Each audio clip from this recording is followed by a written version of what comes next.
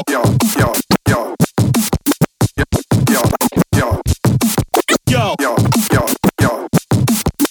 Design Podcast. This is Takatoshi Shibayama, and you're listening to the Future Design Podcast. Today I've got Peter Fourier, Senior Researcher from the Future Cities Laboratory. We're going to have a chat about autonomous vehicles, flying taxis, and a possible Orwellian society.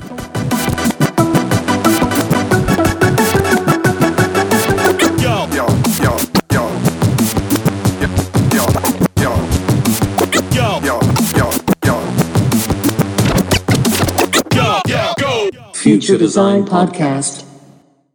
So, Peter, so what is your vision of the future in transportation?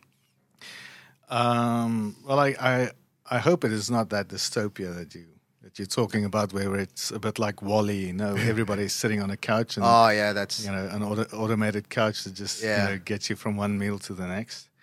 So hopefully we'll still have something that resembles a community where we can get around pretty easily and equitably. Everybody has access to mobility, and we could still walk.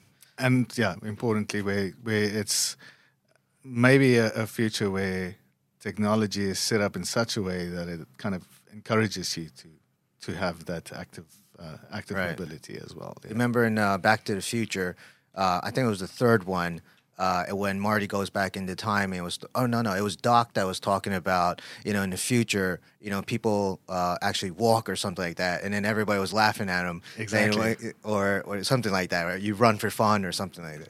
Yeah, it's funny. Now, a more recent sort of reference was I actually saw it the other day in Stranger Things, and this idea of somebody just walking by the side of the road is so alien. Yeah, and especially in that day, in like the 1980s, the car was the ultimate form of transportation. Yeah, so it's kind of interesting to see how that's changing. Yeah, it's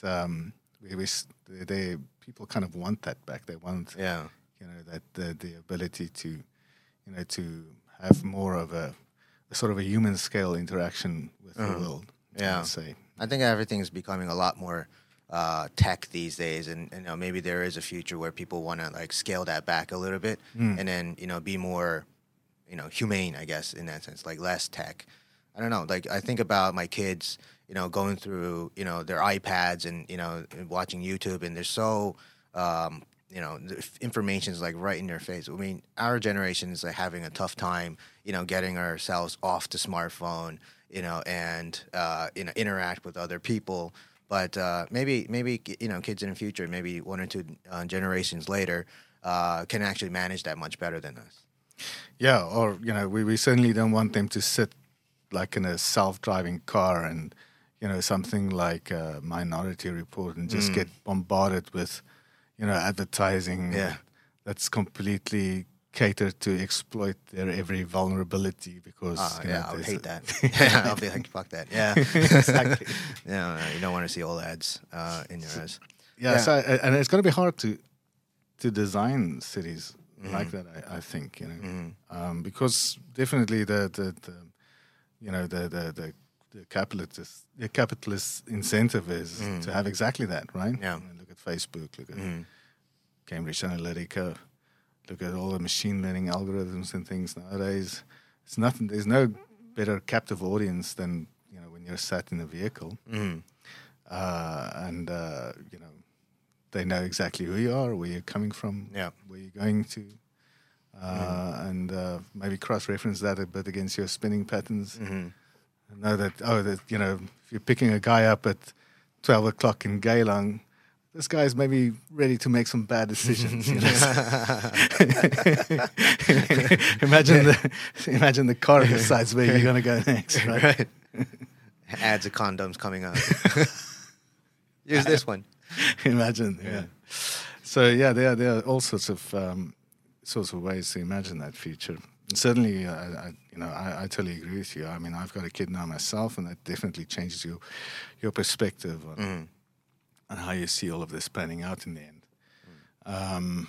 So, I mean, we're definitely trying to think in a more proactive way. How are you going to design to get those those outcomes, Yeah. rather than just ending up with a world that's kind of more designed for machines than for humans, which is kind of what we have at the moment. Yeah. Right? Yeah. Right.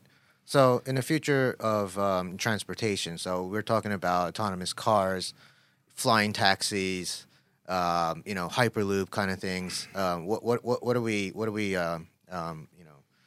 designing at the moment? Yeah, but maybe that's the first thing we should talk about. Is it really gonna be all of that? Yeah. I mean, if I look at my, some of the researchers that I'm following on LinkedIn, especially the Dutch guys, they say, why are you bothering with all of this nonsense? You've already got human scale transportation, that can get you to most places in a pretty reasonable time without too much fuss. You get on a bicycle and it's still actually the most efficient way of getting around. So I really hope that that's still kind of part of the future. And I think you see it in the planning that they're doing here in Singapore as well. Like if you get into the elevators at the Urban Redevelopment Authority, they have lots of sort of provocative, posters sometimes set up in the elevators. It's nice conversation items. And one of them was looking at the share of like bus trips. It's less than 1 kilometer. Right. And then you see there's a hell of a lot of them. Okay. Well, people here don't really like to walk outside. Exactly, right? But maybe if you've got electric bicycles and if there's actual infrastructure, then all of those areas where we see those trips, you could get the people out of the bus, right? Yeah. So you could get the people maybe out of the car if they're going to make that trip. So I really hope, just getting back to what we said before, that's going to be part of the future vision. But of course, you can't get everywhere by bicycle, and so I would say that the kind of thinking that we're doing at the moment is, obviously things like the self-driving cars are featuring quite strongly, but there's also there's also a lot there, that we should unpack maybe as we go on later, because there's a lot you can do with that technology. And there are lots of good and bad decisions that you can probably make in terms of just how you're gonna use that system. And hopefully we don't see too much in the way of of air taxis, except for cases where it really makes sense. Singapore, we tend to be, it's a contained city, no? Yeah. There's no place that you can expand into. But most places in the world, where I come from, Johannesburg and Pretoria, they've sprawled to the extent that they've essentially kind of meshed into each other. Right. And it's just continuing. Yeah. And that's the case in most cities in the true. world, because it's all enabled by, the ability to move very far, very cheaply. And the costs of that is besides the environmental cost of all of the natural environment that you're destroying in the process, there's also all sorts of social costs, that you're paying, and obviously just a much larger network that you need to upkeep. The moment we've got flying cars, then we can basically infect any part of the world, right? Right, exactly. So that's kind of Yeah. So I'm still a bit conservative as far as that's concerned, but I certainly see that there's potential for it as a substitute for for high speed rail in certain countries that maybe can't afford that sort of infrastructure. Right. I guess also it's political, right? So, we were discussing a little bit before. If you want to have a high-speed train that goes through different countries, there's a lot of political issues. Political regimes change while the build-out is happening. I could just see so many, barriers. To Certainly, making that yeah. happen. And at least from an aerospace point of view, those sort of relationships are already pretty established. Although I can't see these vehicles sharing the same airspace, so there'll have to be special corridors for them, and there'll definitely be very specific challenges, especially for the fact that you can't queue in the air, Right. Or not, at least not cheaply. I usually feel a little bit uneasy after a long haul flight if all of a sudden I'm put in a holding pattern in the plane. Right. I imagine you're in an electric flying car and you can see the battery level steadily dropping. Yeah. As you're waiting. And you don't want to be on the bottom either, right, on the ground. Exactly. So there's that. But yeah, certainly for the for certain contexts where it's hard to get high speed rail, like in the US, we see now the mess that they have in California, with all of the lawsuits just piling up because people own the property where you have to build this infrastructure. So I can see it having potential in those sort of contexts. I think it can be amazing to activate a region like what we see here, the archipelago of Indonesia and Malaysia, where at the moment they have to rely on things like ferries, right? Yeah. And so everything is massively staggered. You can imagine that being able to have a very fast, relatively high volume connection between such islands can lead to massive economic empowerment. But at the same time,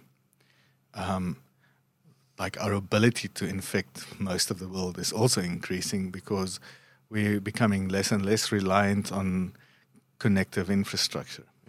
So I can see that being a concern.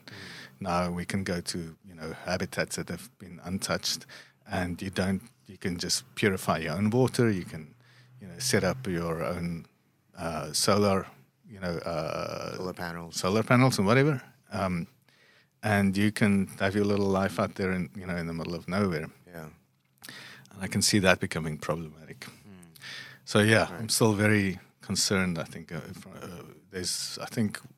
and obviously I'm sure that the powers that be that have to decide about whether these things go ahead, they're probably just as concerned. At least I hope they are, in terms of really deciding how this technology should play out in the end. Right. Well, let's talk about the autonomous cars now. Then, because Singapore has been experimenting with autonomous cars. So I've heard. And what are they doing with these cars? What are the results that they're getting? Is this something that we can see rolling out in like 5 years or so? So yeah, you're right. There's a lot of work going on in that. One of the major spin-off companies of MIT was actually based in Singapore. They come from the Singapore-MIT Alliance for Research and Technology, which conveniently shortens to SMART. Okay. It's Frazzoli's company, and him and his colleagues. It's called Newtonomy. Yeah. And they do a lot of the really the AI and computational infrastructure that you need to make this stuff work.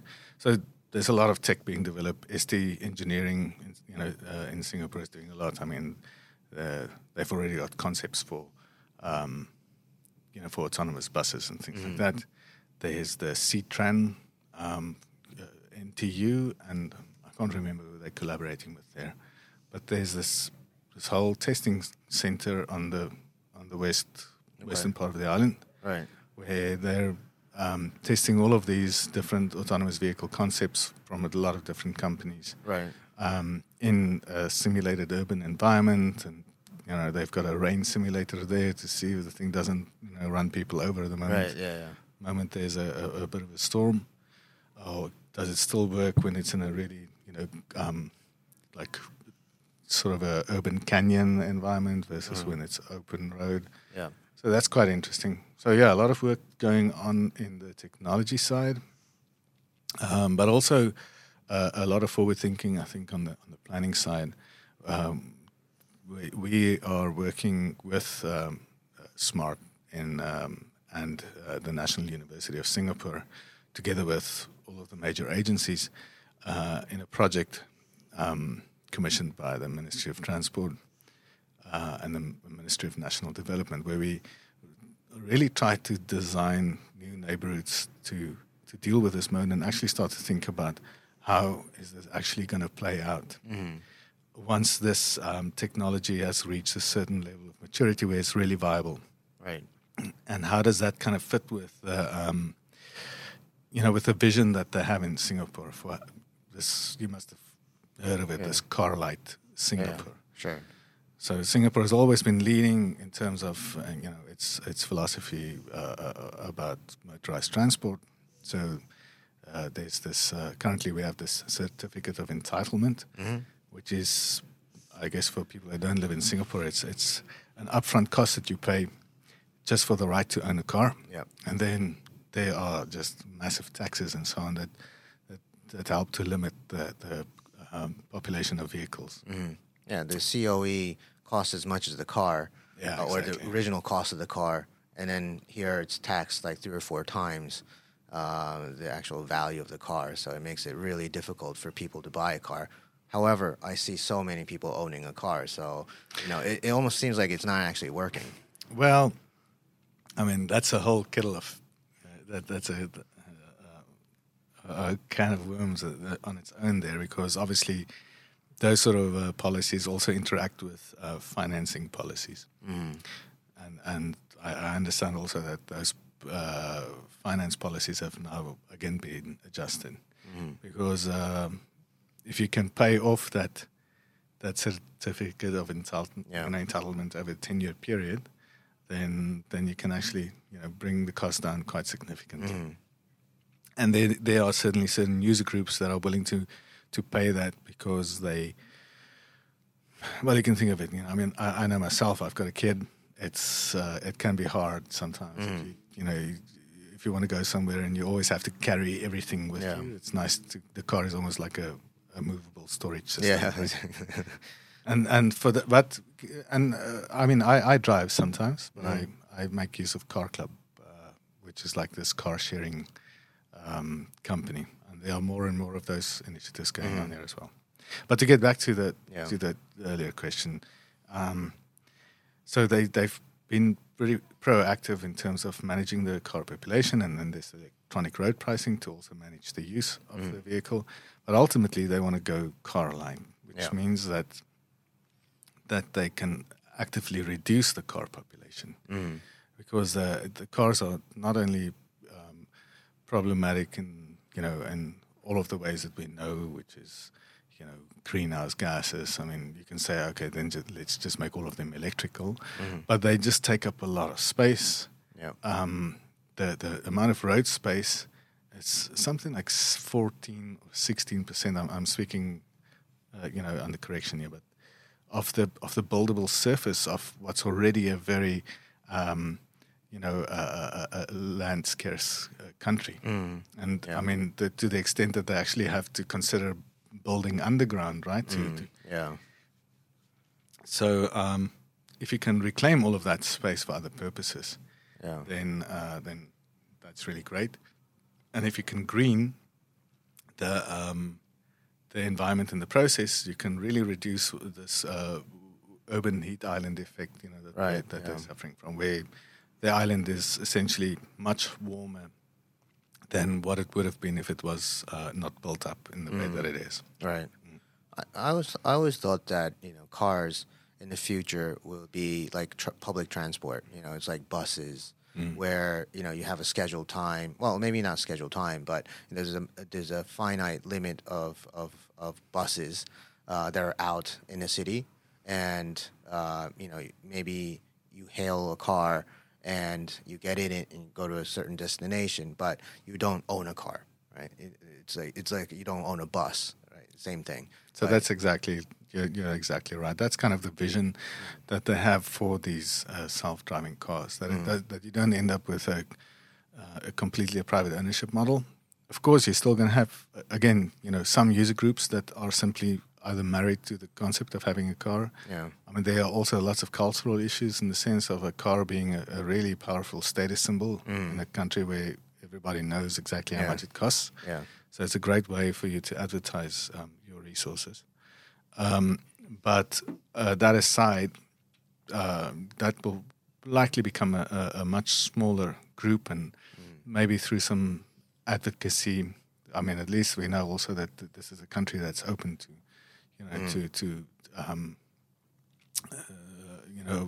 to new initiatives like that. So maybe we'll see some adjustment of the population, and we'll see that radically reduced. And then then the self-driving car becomes exciting because it allows you a mix of public transportation that you can't operate at this stage, because it's simply the cost of paying all of those drivers would be too prohibitive. And of course there are the other benefits of these systems, in the sense that they can drive in a really coordinated way. You can stack a lot of them much closer to each other, and they've got the control systems that are much better than human beings. So you can effectively double the capacity of your available infrastructure, or conversely, you can cut out half of the existing infrastructure and use it for something else. Right. And the main thing is, how do you fill them up? There's a bit of resistance getting into a smaller vehicle with a bunch of strangers. Right. Is not always, not people might not be so keen on that. So those are some of the things that we're looking at. How should they operate? Maybe I don't want to get in the car with a bunch of strangers, but if I can book the ride beforehand, for my daily commute, then it becomes a bit like a car club, or a ride pool club where you have a chat on the way to work, Or they could be like different sized cars, right? So and that's the be other like part. one person to bus level, sizes. It's exactly what we're doing, looking at exactly. Yeah. So the mix is important, but then you need to kind of trade that off against what is viable in terms of the ridership. So it's going to be harder to fill up a 50-seater bus if it's operating in a completely flexible way. Yeah, that's true. Because at the moment, if you think about it, each bus stop essentially has a high potential to reach a small number of destinations, and then that potential diminishes faster as you need to transfer to other services. So you can't access everywhere from every single bus stop. But once you have such a mobility on demand system, where we still see it operating mainly from bus stops, it becomes completely untenable. Well, not untenable, but you really need a very large, very small vehicle fleet in order to serve really building to building demand. So you still only want to keep that to people who really need it. Let's say you're going to do your shopping or whatever, then you want to go really from door to door. But for most part, these things become efficient once you can bundle the rides at transit stops. But then still, each transit stop essentially has the potential to reach any other transit stop. And you're kind of flattening out that accessibility. And then it becomes hard to fill large vehicles because, exactly because everywhere is accessible, not everybody wants to go to exactly the same places you are. So it's going to be hard to find somebody to share that bus with you and make the drop-off along the way. So that's one of the challenges, that we're looking at. And that really becomes a design question. Yeah. Because then you might want to look at ways of really funneling, looking at your city and where the demand, is concentrated, and how can you make it really easy for people to reach central points where you can bundle lots of rides and get some efficiency in that system. So it's actually quite a complex and interesting problem. Right. And is the thing about government collecting all that data where people tap their EasyLink cards? These are like, cards that have monetary value to it, and you tap, and then you tap also when you get out, so people they can know that what are the distances that people traveled, what was the time, all these. Is that something that the government can use to analyze how people move around in the cities, so they can have a better bus system or semi-bus, kind of autonomous bus that can, move efficiently throughout the city? Yeah, obviously they use that quite. They use that quite efficiently at the moment in terms of their planning, so they have really, really good information on the transportation demand. The big question is really about behavior. It's a bit hard for us to kind of imagine or measure come up with really good estimates of what would be the relative willingness to pay for these services under different circumstances. And so we have to kind of test all sorts of combinations of these things, do what's called sort of a sensitivity analysis to see what are the different domains, of operation that you can get. Sometimes you'll see that if you set the price relative to other modes of transportation, let's say you set it too low, right? Then all of a sudden, the people might want to have car come right to their door and drop them off right at their door, and you need a massive fleet of vehicles to serve that kind of demand, and you just end up sitting alone in the car with a bunch of empty robot cars around you on the highway, right? So you need to really run lots of kind of experiments on the computer before you make your grand plan for how the system is going to operate. Right. Yeah. And how long do you think this will take to actually see fruition, all these experiments and everything, and we could really see these fleets of cars and buses running around? So I think the capability to plan for it is maturing pretty fast, and obviously the technological capabilities are maturing pretty fast as well. But I would say that the challenge is probably still a technological one. Okay. I think we can probably plan for it's easy to imagine the perfect system of robotic cars. Yeah. And then you just plan for that, and you design your neighborhoods, and then maybe you reach 2030. That's usually sort of like the planning horizon that a lot of guys are looking at. And you reach that point, and cars are still running over people that are dressed in chicken costumes or things like that, right? Right. So that's a typical challenge. The vehicle basically has to make a lot of predictions about human behavior. And unfortunately, that's knowledge that's really hard won, because they need to go out there and farm that information. And that means breaking a few eggs, right? Yeah, exactly. It's obviously a bit callous, but still, there's a... and we saw what the reaction is, seriously now, that when something bad happens, like what had happened, in the US, with the Uber that ran somebody over. Yeah. There's, of course, you could argue that that's a case that would have, any human driver would have been just as susceptible to making an accident, But it's really hard making the statistical case to people. So even if the autonomous vehicles have an accident rate that is an order of magnitude lower than that what human beings are making at the moment, it's still going to be a hard sell. Yeah, because it's a machine that you don't have any real connection to. Right. People have that sense of control, even though most drivers are far worse than what they think they are. Yeah. When they get on the road. Yeah, I could like think of examples where a car is running and a little girl and an old lady, both come at the same time, and how is that car going to decide which? Because if it's going to go right, it's going to kill the old lady. It's going to go left, it's going to kill the young girl. How is it going to decide? That taps into exactly those ethical questions. Yeah. That taps into how we actually value human life. Yeah, there are actually curves that show you that our value of a human life sort of peaks around 25. Okay. And then it sharply gets discounted. So at the beginning it's relatively low, and then the moment that the person is viable, then obviously it picks up very sharply. Yeah. Right?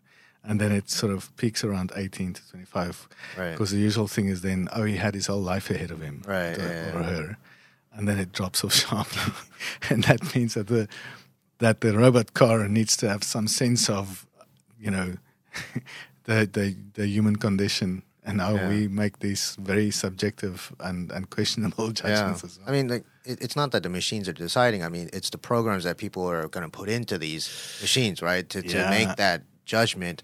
Are you going to kill the old lady? Are you going to kill the young girl?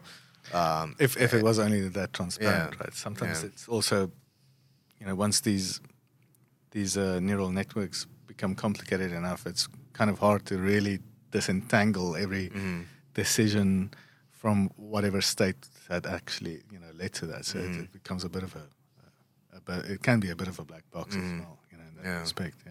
Yeah. So I think that's kind of like maybe we're going to sort of see a sort of Zeno's paradox. Excuse me. Where we simply can't make it good enough until we can't produce an absolute zero accident rate, and maybe then people will just kick back against it and say no, it's not good enough. I mean, look at other self-driving vehicle accidents, like the two massive accidents of the Boeings, the 737s. It's obviously not a trivial thing, to let automation in. So I think that's going to be our ultimate limit. I think that if you had to make an extrapolation of the current state of technology, and you had to sort of just say, well, if we reach, probability of an accident that's 10% of the current rate of accidents, then sure, 10 years from now, I can totally see it happening. But I don't think that's going to be enough. I think they're going to have to far outperform human drivers in every possible way. And maybe we'll have to make some adjustment also of our expectations in terms of the speeds at which these things operate. Maybe it's not going to be like Gattaca, where they just zoom past. Maybe it's going to be a bit more like your vacuum robot, right? The Roomba. Exactly. And in terms of how people will move as well, I mean, you said it's not going to be like WALL-E, where we are on these kind of floating chairs and nobody walks anymore. So, if we're not taking these cars, what are we going to be doing, on the roads? Do you think we're just going to be riding scooters all the time? I mean, that's kind of similar to the little seat, right? I mean, and then, you're going to have all these sensors around the city tracking where you're going, and then trying to divert you in certain directions so that maybe there wouldn't be too much congestion in a pedestrian street or something. How is that going to look like? You've obviously given it more thought than I have.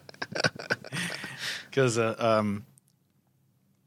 actually, that's one of the challenges that's been put to us, by the Urban Redevelopment Authority. They see an increase in the number of deliveries made on these scooters. And that's exactly the kind of question that they're interested in, is how can we kind of keep the all of these deliveries and the pedestrian traffic separately, separated, and that's actually a very good idea.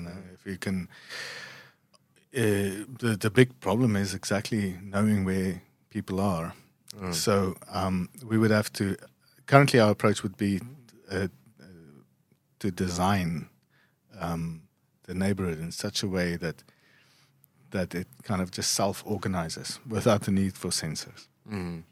So, obviously, there's signage and that sort of thing, but people will still do whatever they want to do. Singapore is always good, also quick to pull out the whip and, sort of put in a fine or whatever if people are speeding or they not pushing their scooter across the pedestrian bridge or things like that. So those are ways.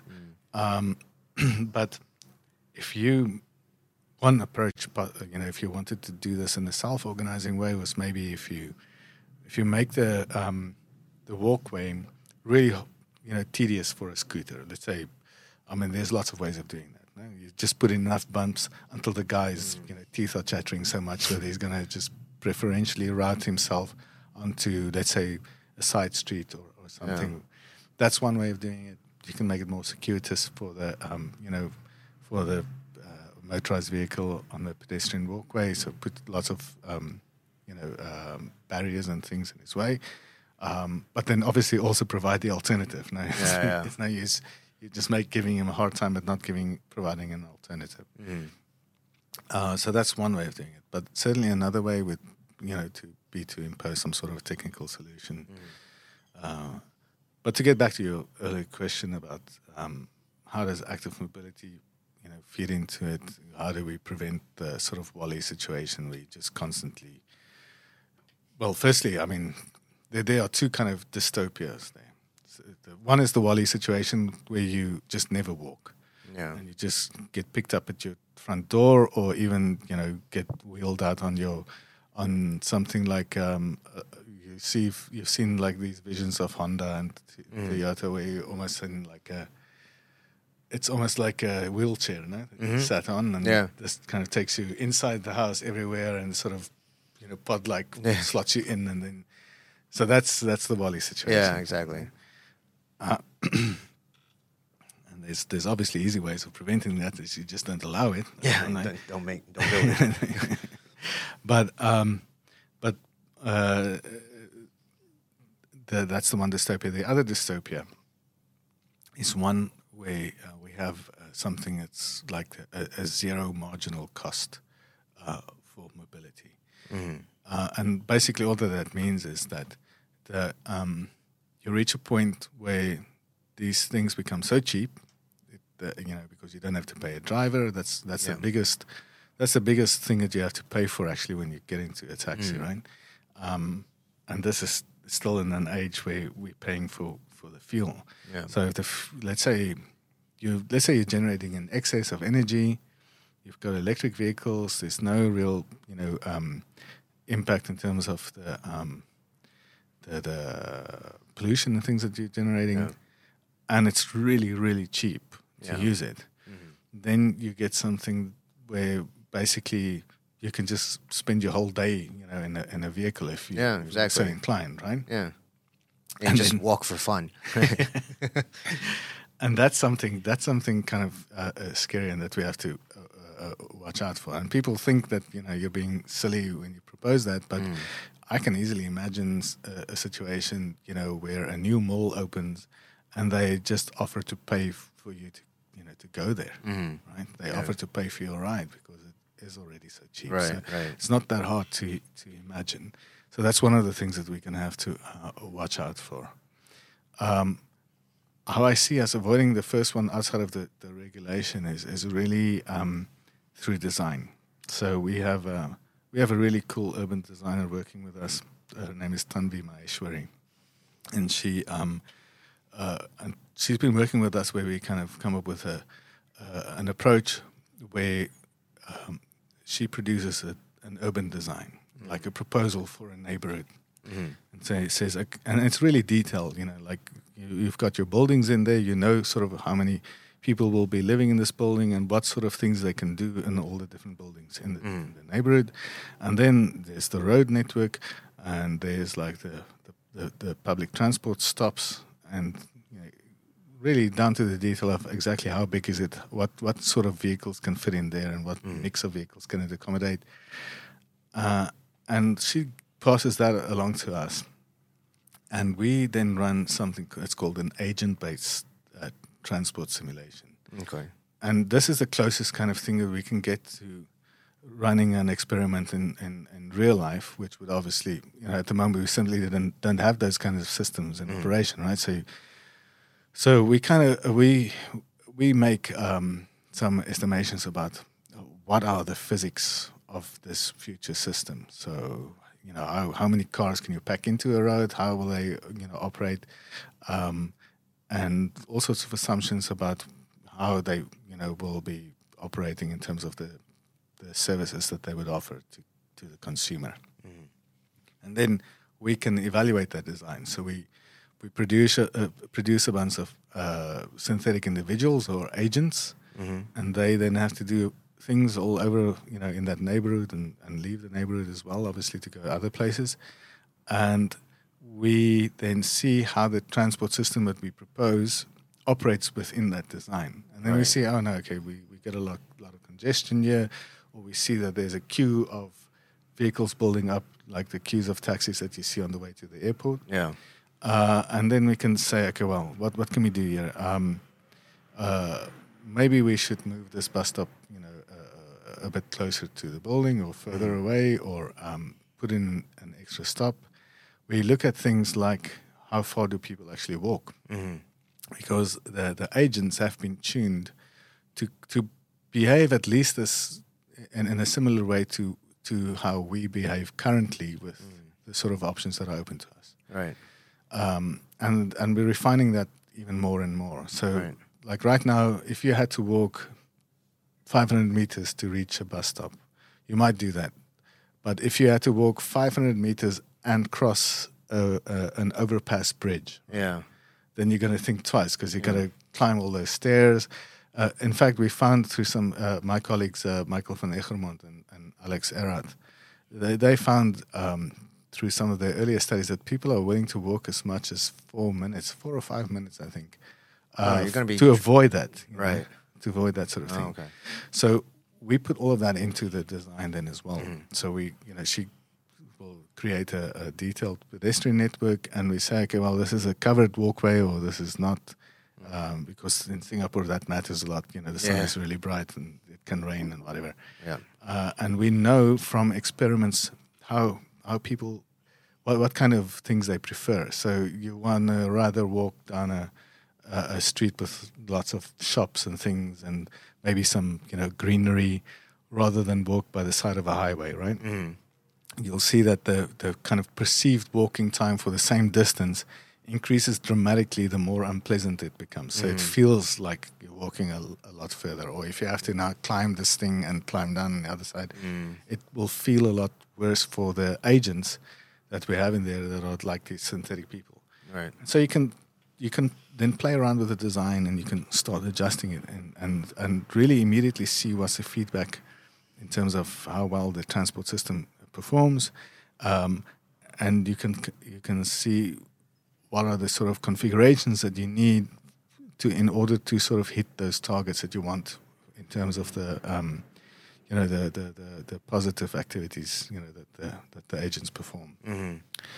So that's a very long-winded answer, but that's kind of where we're going with that. Right. And then in these, human activities are not really static, right? I mean, they evolve through time, and then even if there was a building that housed a retail shop of no particular popularity amongst people, and all of a sudden there's a Starbucks, and all of a sudden people started to move in that direction. I mean, how do cities like actually capture all that and then redesign the whole transportation system or kind of things so that you could divert all that or something, like it's always we're always changing, right? There's no, just because the past 5 years people were walking like this or using transportation in a manner doesn't mean it's going to be the same in 5 years' time, right? Because things change.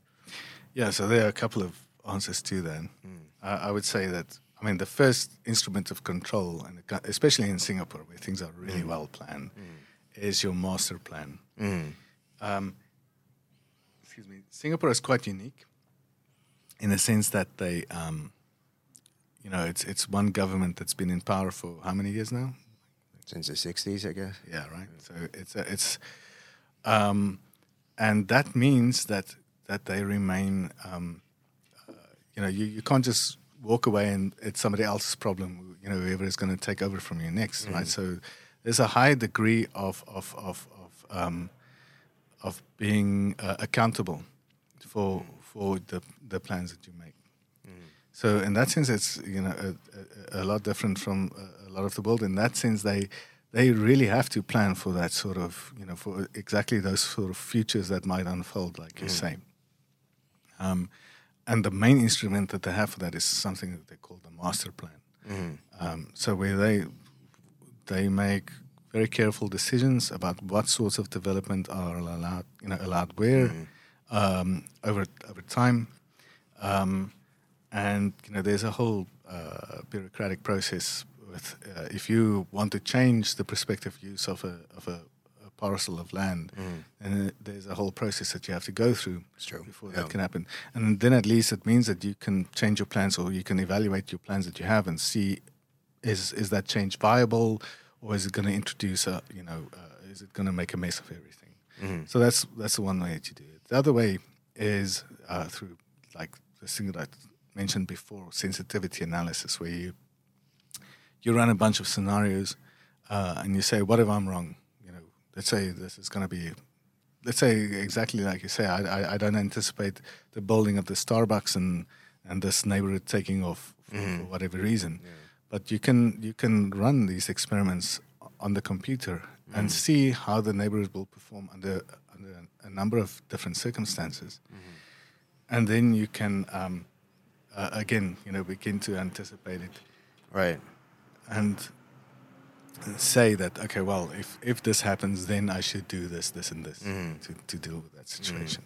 And currently, like, human beings are doing this, but like in the future, would machines be doing all the Actually, to a large extent, AI is already starting to do a lot of this. Yeah. Right. So there's in fact, at this urban urban sustainability R&D congress that they'd had a couple of days ago here in Singapore, there was a whole session on the science of cities and how more and more agencies are becoming reliant on AI to inform their planning process, to kind of pick up on the signals that we aren't capable of, simply because the system is so complex. Yeah. So that's definitely happening, and obviously we're just getting more and more data across so many more domains. As it's becoming easier to kind of join these data sets together, you can start to make sense across a lot of it, and will hopefully pick up on those signals before things get out of hand. Yeah. Right. I see. And then, are we trying to build or create more data to feed into this AI so that it can, kind of turn more, useful, ideas for us to use in this smart city, concept. Because that means like there's going to be like more sensors everywhere. People are going to be tracked, and it seems like there's going to be so much technology all over the city that are trying to make data out of everything. That it almost seems like it's going to be like an overflow of data, just because you want to keep like feeding data into this AI so that it'll turn out something interesting. Yeah, I mean, there's a possibility that you might be seeing things that simply aren't there simply because it's an overflow of information. Yeah, but I kind of I've got a. I think that we maybe really don't understand AI in a sense. It's not like us where we reach a certain point of information overflow. More information usually in these machine learning models is always better. So they usually perform better at predicting the more information you throw at them. Yeah, exactly. It's kind of an information theoretic thing. I mean, I'm speaking under correction there because I'm not a computer scientist. But I do use these things a fair bit. And that's generally what we find is if the model doesn't predict well, then usually if you add in more information from another source, then suddenly the prediction improves because now there's something that kind of can explain what you're seeing happening. What I see as I think it's more a question of access, really, of how do you manage to connect all of these things up to and make it equitably accessible. I think that's kind of going to be more of a challenge rather than so much a question of an information overload. And then of course privacy, right? Yeah, exactly. That's the biggest thing. And I mean, we haven't even talked about blockchain yet, but that's kind of where I see a lot of potential. The fact that we can use that kind of technology to have more control over what kind of information gets released to whom, and what level of access are we willing to give to different people, and even to things like getting to topics like the monetization of my own data, the things that I'm generating. There's a lot of stuff happening, from what I could see in the blockchain space. What we don't want to see is government owning all that data just because they run the city and then selling it off to private corporations for making more tax revenues or something, right? I've heard some interesting perspectives on this idea of, especially in this day and age of artificial intelligence. And I mean, this is an aside, but listening to Sam Harris's podcast on the topic of things like Facebook and so on, and firms that actively kind of mine your data. Yeah. The perspective that this author had given was that you're not the product, which is usually the case when you're not paying for a service. You're really the fuel. Yeah. Right? So in the sense that this thing is learning from you in order to replace you, Right. ultimately. It's kind of scary, right? So I hope that there are these ways of not just monetizing the data that we generate, that these things will get trained on in the end, but even licensing models that you can have some sort of persistent ownership, especially once you get replaced by them, that you can somehow share in the profits, Right. that they're going to be generating. But yeah, that's neither here nor there. Yeah. Yeah. And then you were saying that before we started this conversation that, we can use blockchain and cryptocurrency for payments when we were on these, automated cars or even, MRTs, subways that we're using in Singapore or anywhere in the world that we start building smart cities. I mean, how does that kind of, collide? Yeah, so that's that kind of feeds into this rather hyped up concept of mobility as a service. Really, all that means is that you have a good idea of where everything that you ride on sits in the city. So there's 500 horses here and 200 scooters there, and there's a shared car there.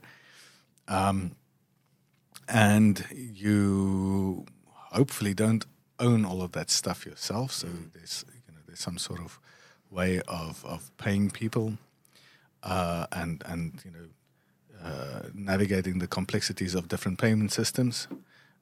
Typically, what is proposed, like for instance, I'm actually involved in a kind of a foundation that's advocating for ways of rethinking the mobility system. It's called Travel Spirit. So I hopefully will be ramping up some activities in ASEAN for this foundation and really get people to start talking about this a bit more. But typically, what you can do is to just start a new platform, right? Where small players can hook up into. There are other concepts out there very similar, also blockchain enabled, like IOMob, for instance, in the US. And the idea is that you rather than trying to deal with every possible payment system, you just get people to sign up onto this platform, and whether you're Uber or Grab or whatever, a new mobility company, you say, okay, to the user, okay, you want to go from here to here, these are your options. You can jump on a horse and ride it to the MRT, and then you can get off and get into a robot car on the other end. And each one of these things is going to belong to a different authority, and you have this homogeneous payment system where whatever your token is on the blockchain system. And it also becomes a means of enforcement to prevent bad actors from saying that they're going to serve the ride and not doing it in the end. Obviously, the idea being also that once things become autonomous, then the number of bad actors will decrease. But that's really what it comes down to. Mobility as a service is being able to connect everything up. And that idea is also that as the amount of sensing in the city increases, we'll have a much better idea of where everything sits. Because how frustrating it is when you had these bicycle sharing services, and it tells you there's a bicycle there, and then you get there and there's nothing. The thing is lying in a ditch or something. Yeah, right. So I think that's kind of what we're seeing through sensing and so on, ubiquitous computing and so on. We'll have a good sense of where everything is and kind of what the state of that thing is as well.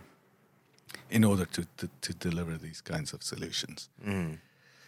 And in a bit like Grab, that's kind of pretty dominant in Singapore and Southeast Asia. They have a payment system already where you can pay. Well, they even they did buy a bicycle sharing company, which flopped anyway. But you with their Grab Pay, you were able to pay for your car rides, your bicycle, any food deliveries, and all these other things. I can even send you money. Like you don't really need.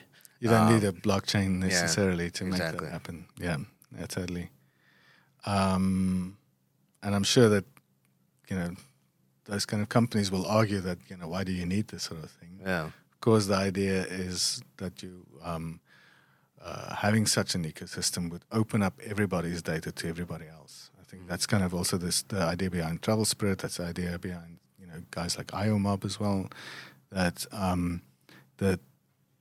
the blockchain, besides being a payment system, is also a ledger, right? It's a database. It's a shared database that allows everybody to see what's going on everywhere. Yeah.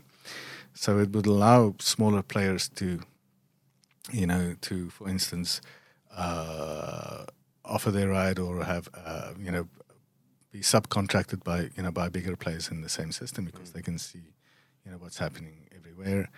There will be information about the willingness to pay. Being shared across the entire platform. So those are the upshots. But it is a hard sell, exactly. Because of course, if you're already a big player, why would you want to get onto this sort of thing? Yeah. Even if we can demonstrate that it's going to benefit everybody in the end, if there is more data sharing across such a platform, and obviously responsible data sharing, across such platforms. Yeah, I mean, in a way, after all this Facebook and Cambridge Analytica and stuff, I mean, I think more and more people should demand that their data is stored in blockchain, that it's encrypted and it's all pseudo-anonymous, rather than having all your personal data out there. Yeah. And obviously for me, like personally, like, Facebook's Libra is also kind of something that, scares the shit out of me. But, this is for completely another topic. Just going back to, okay, so then we talked about cars. What about like intercontinental travel? I mean, is that something that you guys think about or because, like, airplanes haven't really innovated that much aside from the software that they use and then how they design the airplane, but the speed of airplanes haven't really changed that much, right? I mean, is there even a way that we can go from Singapore to LA in like 4 hours instead of 16? Is there something that you guys think about? I would say that we're a bit more sort of concerned with the urban condition, although in previous in previous projects, we had looked at development around these aviation hubs, and how the city connects up to other cities and how these things are interrelated. But yeah, in terms of aviation, we're not currently doing that much work. Certainly, I just know that it's. The biggest concern is obviously still the impact, the greenhouse gas impact of that mode of transportation. And it's interesting to listen to like ads by KLM where they kind of actively discourage you to use them as a service. Right. They say, do you really need to travel? Do you really need to be at that meeting in person? Right. So it was kind of jarring to hear a company kind of actively discouraging you to use them, but maybe we'll start to see a bit more of that. It's yeah, definitely. More and more, I think everybody's working styles are changing as well.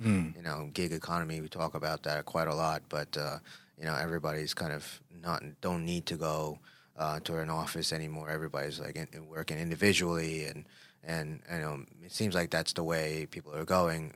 Although they're saying that the urban population is going to grow much bigger, so I don't know how that fits into that. I've heard even of a concept of in some Scandinavian countries of flight shaming, they call it. Flight shaming. Yeah. Oh. So if you travel unnecessarily, Yeah. then your people will kind of look down on you, which is kind of an interesting. It's a nice culture to have. Yeah, It's, I guess part of it is like instilling, right cultures into place where, it's not like fat shaming, but like, flight shaming, using, dirty fuel, or even with energy, why aren't you choosing, renewable energy over, burning coal, that kind of, shaming needs to probably be instilled before we can really get this smart city thing going. Yeah, I mean, I think, certainly cultures will have to change, and shaming is a very effective way of doing that, right? But also maybe pride in choosing something that's more sustainable. Mm-hmm. Certainly, we can see signs of that. I would say the younger generation is probably a bit more attuned to their impact on their environment. Yeah. So maybe we'll see a bit more of that happening. But like you say, there are also from one geographical region to the next, the cultures might be radically different. So to somehow propagate this across different cultures is going to be It's going to be a challenge. Yeah. Some exciting stuff that's happening, at least in terms of sea transport. I've recently heard about there's a push to go back to wind-powered sea transport. Really? Yeah. So that seems, although we haven't done any work on that, I at least find that sort of an exciting Well, I guess concept. you could use the wind, not like a sail, right? I mean, you use wind power to like fuel the speed of the cars, or you. No, they're using the wind directly, but it's through using the Magnus effect. So it's this really weird. I think it's called Flettner is the guy who built the Flettner rotor. I was telling one of my colleagues about this the other day because it was on a podcast. Where you have this massive spinning rotor, and just like the spin in a golf ball, there's if there's a wind blowing across it, it actually causes lift, like on the lift on an airplane. Mm-hmm. Yeah. So it's a really weird thing to see. You see this ship with this massive cylinder, Right. and it's moving forward completely soundlessly because it's more efficient than a sail. Right. Actually. But obviously, they still have engines to back them up when there's no wind. There's no wind. Yeah. And the current system, the guy had argued that maybe our current logistics, our expectations is to have stuff within 2 days. So again, it comes back to culture change. Maybe we shouldn't have it in 2 days. Maybe we should wait a couple of days and get used to that. Get used to maybe a slower, get back to a slower life like we've been living maybe 60 years ago. Well, I guess people on cruises nowadays, they don't really care about getting to one place quickly, right? They just want to enjoy the ride rather than the actual destination itself. Exactly. There's a famous TED talk by Rory Sutherland. I knew I was going to stumble over that with all the R's. This advertising guy who said that rather than build high-speed rails, if him as an advertising guy, what he would suggest is take a slow train and just have, supermodels serve the drinks, and people will ask that they slow it down even more, right? So I'll definitely get on that. So there's loads of behavioral changes that we can induce just by kind of rethinking it from a social perspective. I see. Interesting. And for you, Peter, I mean, you grew up in Johannesburg, and how did you really get into this space?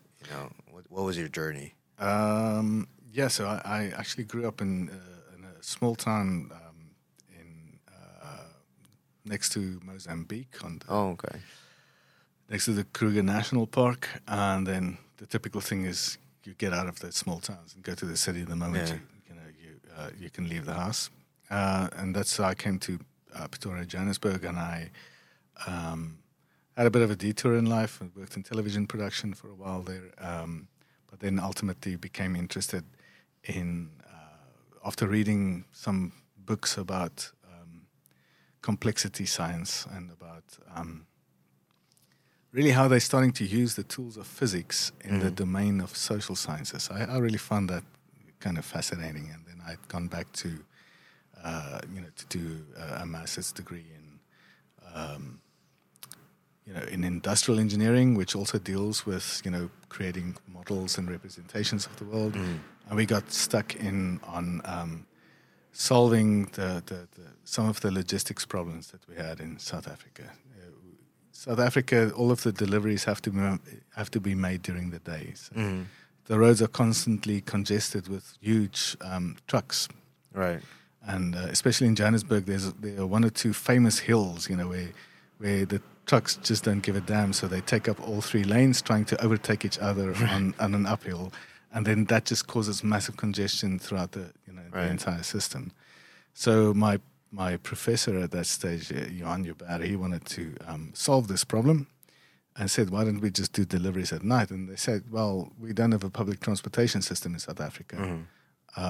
We only have these minibus taxis, and they stop operating at 10 o'clock at night. Right. And so he said, okay, let's just fix the transportation system then. So that was his approach. And that's how we got stuck in with looking at transportation. And then it became apparent that the system in South Africa is so complicated because of this minibus system that there weren't any models at that stage that you can really use in the planning perspective to make sort of strategic decisions about how to move forward. And that's how we met up with the developers of this Asian-based technology that we're using. A professor called Kai Nagel from Technical University of Berlin, and then Kai Axhausen, who also turned out to be my thesis supervisor for my PhD in the end. That's a long, long story. And you did your PhD at the ETH Zurich? I did it actually right here in Singapore at the Future Cities Laboratory, which is a resource center of ETH Zurich. And this project with the ETH Zurich Future Cities, is this a collaboration with the government, or is it with the university? How long is this gonna keep going? So it's we're established by the National Research Foundation, so the Office of the Presidency is, and they're the ones paying the bill. And the concept was really to bring a bunch of the world's best universities together in one place. Right. So if you go to then just across the highway from the National University of Singapore,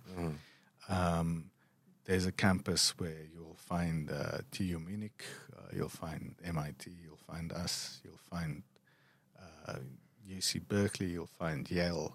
Right. All of them stuck together. So it's a bit of I think it was probably a bit jarring for a lot of the colleagues at the university to suddenly have so much competition right across the road. But I think over time we've formed really good relationships and a lot of complementary research.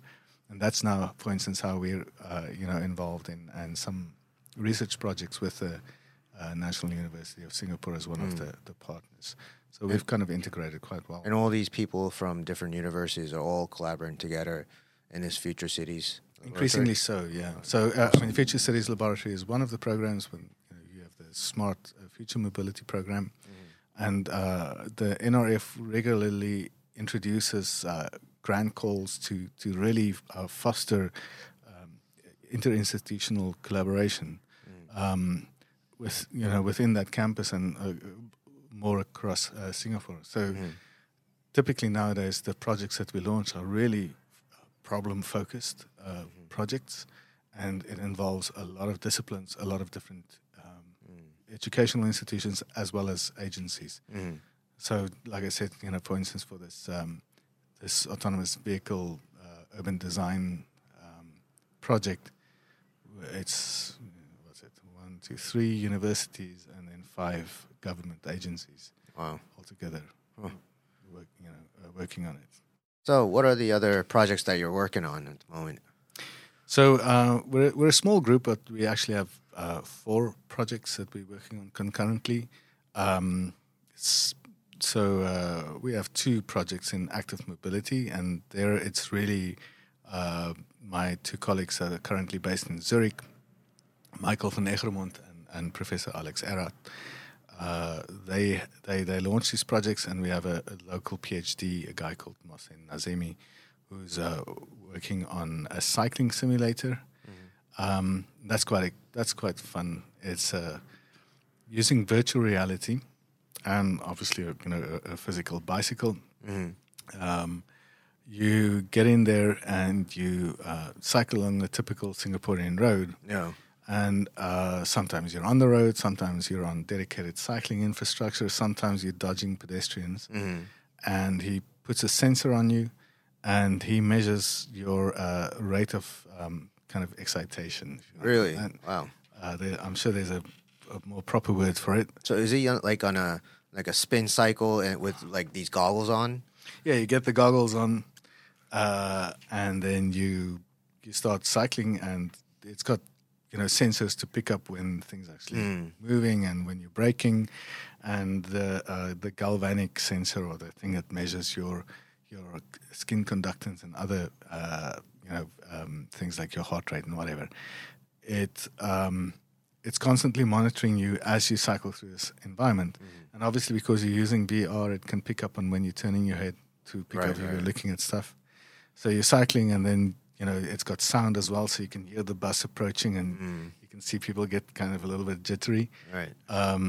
We had some problems with people almost falling off the bike because they're trying to get out of the way. So they've really constrained the experiment now in a way that make people at least feel safe enough.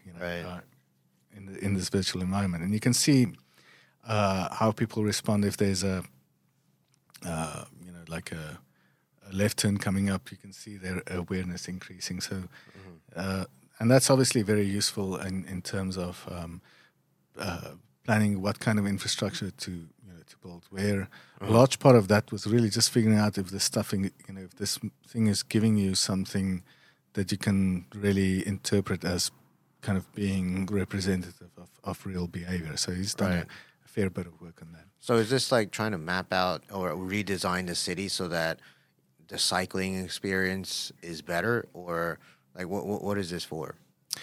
Yeah, so that's obviously one of the goals. Right? Singapore is investing quite a bit in their cycling infrastructure. Okay. And but it's expensive and space is limited. So you usually can't just say one size fits all. You have to know what are the trade-offs that you're making. When you're building one kind of thing here and another thing there.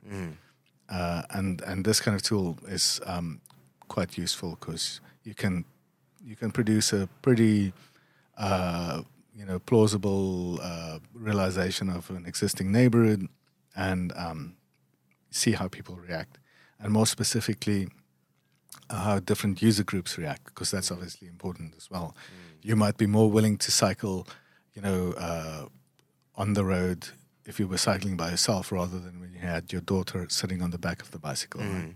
Right. So all of those things they take into consideration as well. Right. And then the other research is obviously there's the autonomous vehicle project. The other active mobility project is really Michael van Egermond again and Alex. They are looking at pedestrian comfort in high pedestrian activity areas. So they have a number of sites, and this is again a project that they're doing for the agencies, where they look at really high pedestrian activity areas, and they really counted the number of people walking across every possible walkway in places like Orchard and in Jurong East, and then get a sense of what kind of design interventions can you make to make the experience better for people who are actually walking there, and also maybe kind of distribute the load in plausible ways.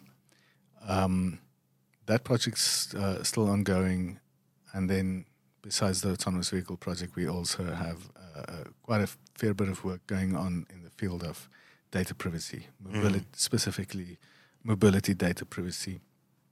And there it's really my colleagues Sergio Ordóñez, who's also working on the autonomous vehicle thing, and Temo Anda, a Mexican guy who's a PhD with us, and they're working with Singtel DataSpark, Okay.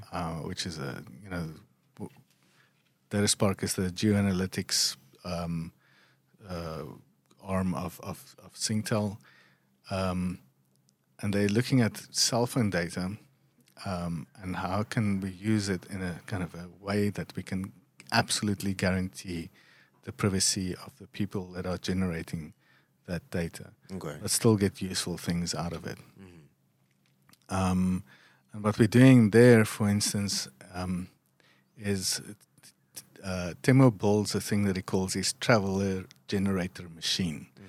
And really what this is it's an algorithm that uses just general statistics of generated by all of these users, in the cellular phone system. Yeah. So when I say statistics, it's things like from 12 o'clock until 1 o'clock in the afternoon, 20,000 people travel from Orchard to Badok, for instance, right? But other things are more interesting statistics. For instance, it says that if you find yourself in Badok at 1 o'clock in the afternoon, then you are, let's say, 60% likely to go somewhere that you haven't been before, or you are 40% likely to return to a location that you'd visited before. That sounds like a really weird thing to put out, but again, because we're just dealing with a large, with a number there rather than with an individual. Yeah. If you have these kinds of statistics, it becomes possible for you to create synthetic individuals Right. that have travel patterns that look a lot like the patterns that we have in the actual system. So you can create any number of synthetic travelers using these kind of statistics, and they will move in a way that's kind of like how the real population moves. So if you had to kind of count together all the kilometers that they drive during the day, you'll see that, it looks a bit like how Singaporeans travel. Right. I see. In fact, a fair bit, to the extent, within only a few percentage points. And that means that you have a really, really good substitute for the actual data. That that's the real privacy concern. Right. So you can use this synthetic stream of data, and it means you can share it between agencies completely safely, not have to worry, that you're compromising any person's, Identity. identity, Yeah. or anything like that. So that's incredibly useful, as a way to plan for transport, using the sensing capabilities that we have, but not compromising Right. privacy in any way, shape, or form. Right. But these Singtel actually knows all their customers where they're moving around in the city. They actually go to extreme measures to try and limit their knowledge. Okay. So, for instance, when Temo goes in to work on this stuff, he really goes into a white room where that's kind of sealed off and air gapped. There's no way that you can leave with any of that data. And the systems are designed to scramble people's personal information. So they go to great lengths already within the organization to wall this off completely and to really, really limit access. And their greatest concern, obviously, is how can they give absolute guarantees to their client base that that they're not compromising their privacy in any way, shape, or form. So yeah, they really try their best. There's only a very limited number of people that have access, to that data, and that access is very, very carefully monitored. Oh, wow. Okay. Interesting. So no, I think they go to great lengths, and obviously, for cellular providers like that, they need to, if you think about the prohibitive costs of, especially once we're going into things like 4G, right? We think, okay, 4G is just another G. Right. It's a hell of a deal, actually. I spoke to a very interesting Korean researcher the other day, and unfortunately his name now escapes me. But he said that Moore's law doesn't apply to cellular infrastructure. Okay. Because it's not just digital; it's also analog. Mm-hmm. The transmitters, are analog. So the digital signal still needs to get translated into something analog. Right. And the 4G technology simply, in order to produce those levels of bandwidth, just needs a lot more of that analog technology packed in there. Right. And that technology doesn't scale with Moore's law. Right. It's pretty stable. So the costs are incredibly high, and you as a user won't be willing, to pay that cost. You want that level of connectivity, but you're not going to be willing to now suddenly pay twice as much for your cellular bill. Right? Yeah, exactly. Somebody needs to pay for that. Yeah. So one should understand that there is a desperate need in order to provide the level of service that we want. The companies need to make money in more than one way, right? Than just charging it to the end user. Yeah. But they are at least responsible enough to say that that this doesn't mean that we now just throw out our users' privacy. Yeah. How can we develop products that we can then that can be used in all sorts of useful ways that ultimately produces this sort of smart city that we all want, but not compromise their privacy. Right. And so they're obviously they're keen to see these kinds of approaches, that we're looking at, that allows them to monetize that data completely safely, and to be able to then introduce these future technologies without pushing the cost down to the end user. Right. Yeah, with the 5G coming along, then. Sorry, 4G. I said it should be 5G. Jeez, I'm revealing my age here. Right? I'm still stuck on 4G. Yeah. So 5G. Exactly. The 5G is the thing that's going to be so expensive. Yeah. Yeah. Right. That's so they're just going to have to pack so many more of those transmitters in there at cost, and we're not going to be willing to pay that cost. Right. And how do these companies actually kind of make our identity pseudonymous? I mean, obviously they want some data, right? They want to know that I'm male, my age, somewhat, of my racial profile, whatever it is. I mean, there is some data that they actually need. Is it just a name that's kind of like? So that's exactly the sort of old approach to this issue, was to just kind of give a randomized ID, but then you could still follow the guy around, and then if I saw that this guy goes from Queenstown to, let's say, to this area, and then from there to there, and it does this on a regular basis, then I can very quickly identify you, because there's only a number of people that would make those combination of trips, right? But that's exactly what they're trying to avoid. Right. So there's no individual data that they actually release. And they, exactly with these kinds of approaches, what we're trying to do is come up with ways that you can produce let's say, I would say mid-30s sort of dude with a certain, high income bracket. And he's going to be traveling around, but he's not going to go exactly where you're going. He's not going to live where you exactly live. But if you have enough of these synthetic guys moving around, then you're going to see the levels of congestion that you see in Singapore. You're going to see approximately the same patterns of footfall by different demographic types in different parts of the city. So simply because the statistics pan out. If there's enough of something happening, then it's really what really starts to matter more is the larger patterns that emerge. Of course, it's a completely separate question when you come to really location-based services where real-time information is important. The stuff that we're working on with them is more around ways that you can publish data after the fact in a safe way. But when it comes to real-time location and things like that, then it's more an issue of, the frameworks that are put in place in terms of the smart devices. Yeah. And you can see, that the companies, they ask you a list of questions. Are you willing to give this, or this, or this? Yeah. And you know, obviously, to a large extent, it's also about the trust relationship that exists between you and that service provider. Yeah. About what level of access they really, give away. Yeah. I mean, this real location thing is like, you know, I was thinking, you know, in my limited knowledge, there's going to be like cameras everywhere and they're going to do facial recognition so they know who you are, your age and all these things, and then going to track you everywhere.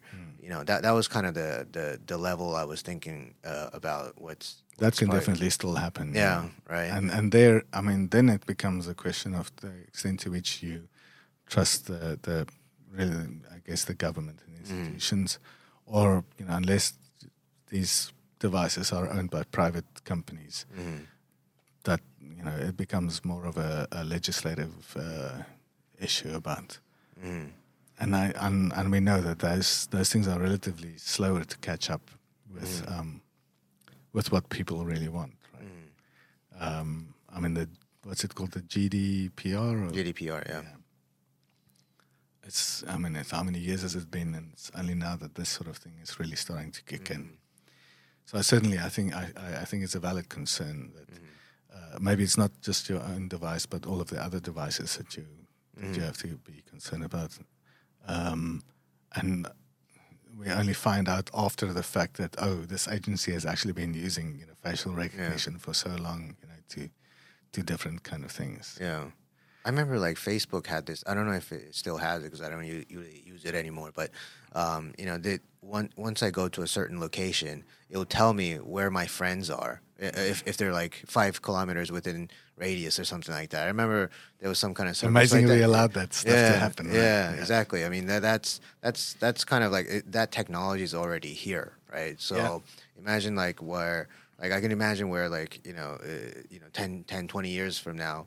You know, a super hyper version of that is happening across all, you know, kind of companies or data that are spread around different companies, knowing that where you are, you know, what you're doing, and then they want to sell you something or, you know. Yeah, I mean, obviously it depends a lot on the company culture. I think, you know, for instance, like the guys that we're working with, they are actively working towards, you know, privacy and guarantees of privacy. And you know, I mean, there are other big tech companies like Apple is also one of the, you know, probably one of the better players. And but then Google argues that, you know, privacy is, you know, is a luxury item, right? So I think it's still a very, very tough problem. And I think, you know, once we start talking about just anybody putting up a sensor somewhere. I certainly don't see that happening in Singapore, you know, that you can just go around and sticking up, you know, cameras everywhere you want to. But maybe this is a good test bed to see how, you know, you can systematically deal with that sort of thing. But yeah, it could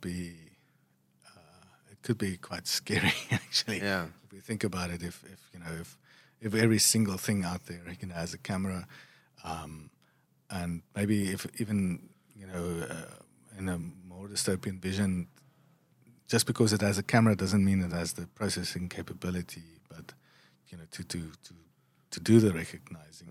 But of course, it's just information, so it would just get transmitted to somewhere where that processing capability, you know, actually exists, right?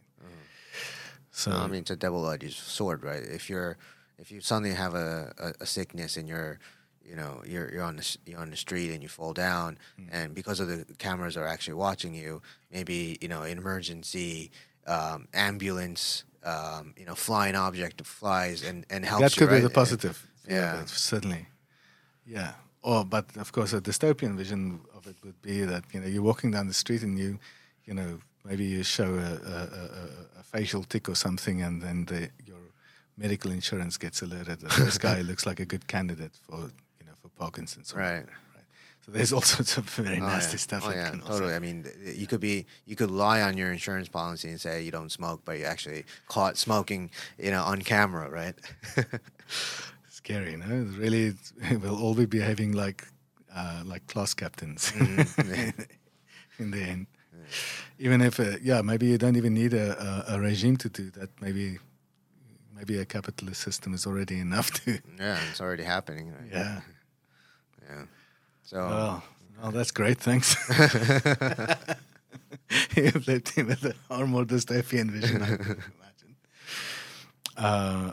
I guess at some point we'll just simply have to rely on the various authorities out there to somehow act in our interest. Yeah. Cool. That's a great note to end on. Cool.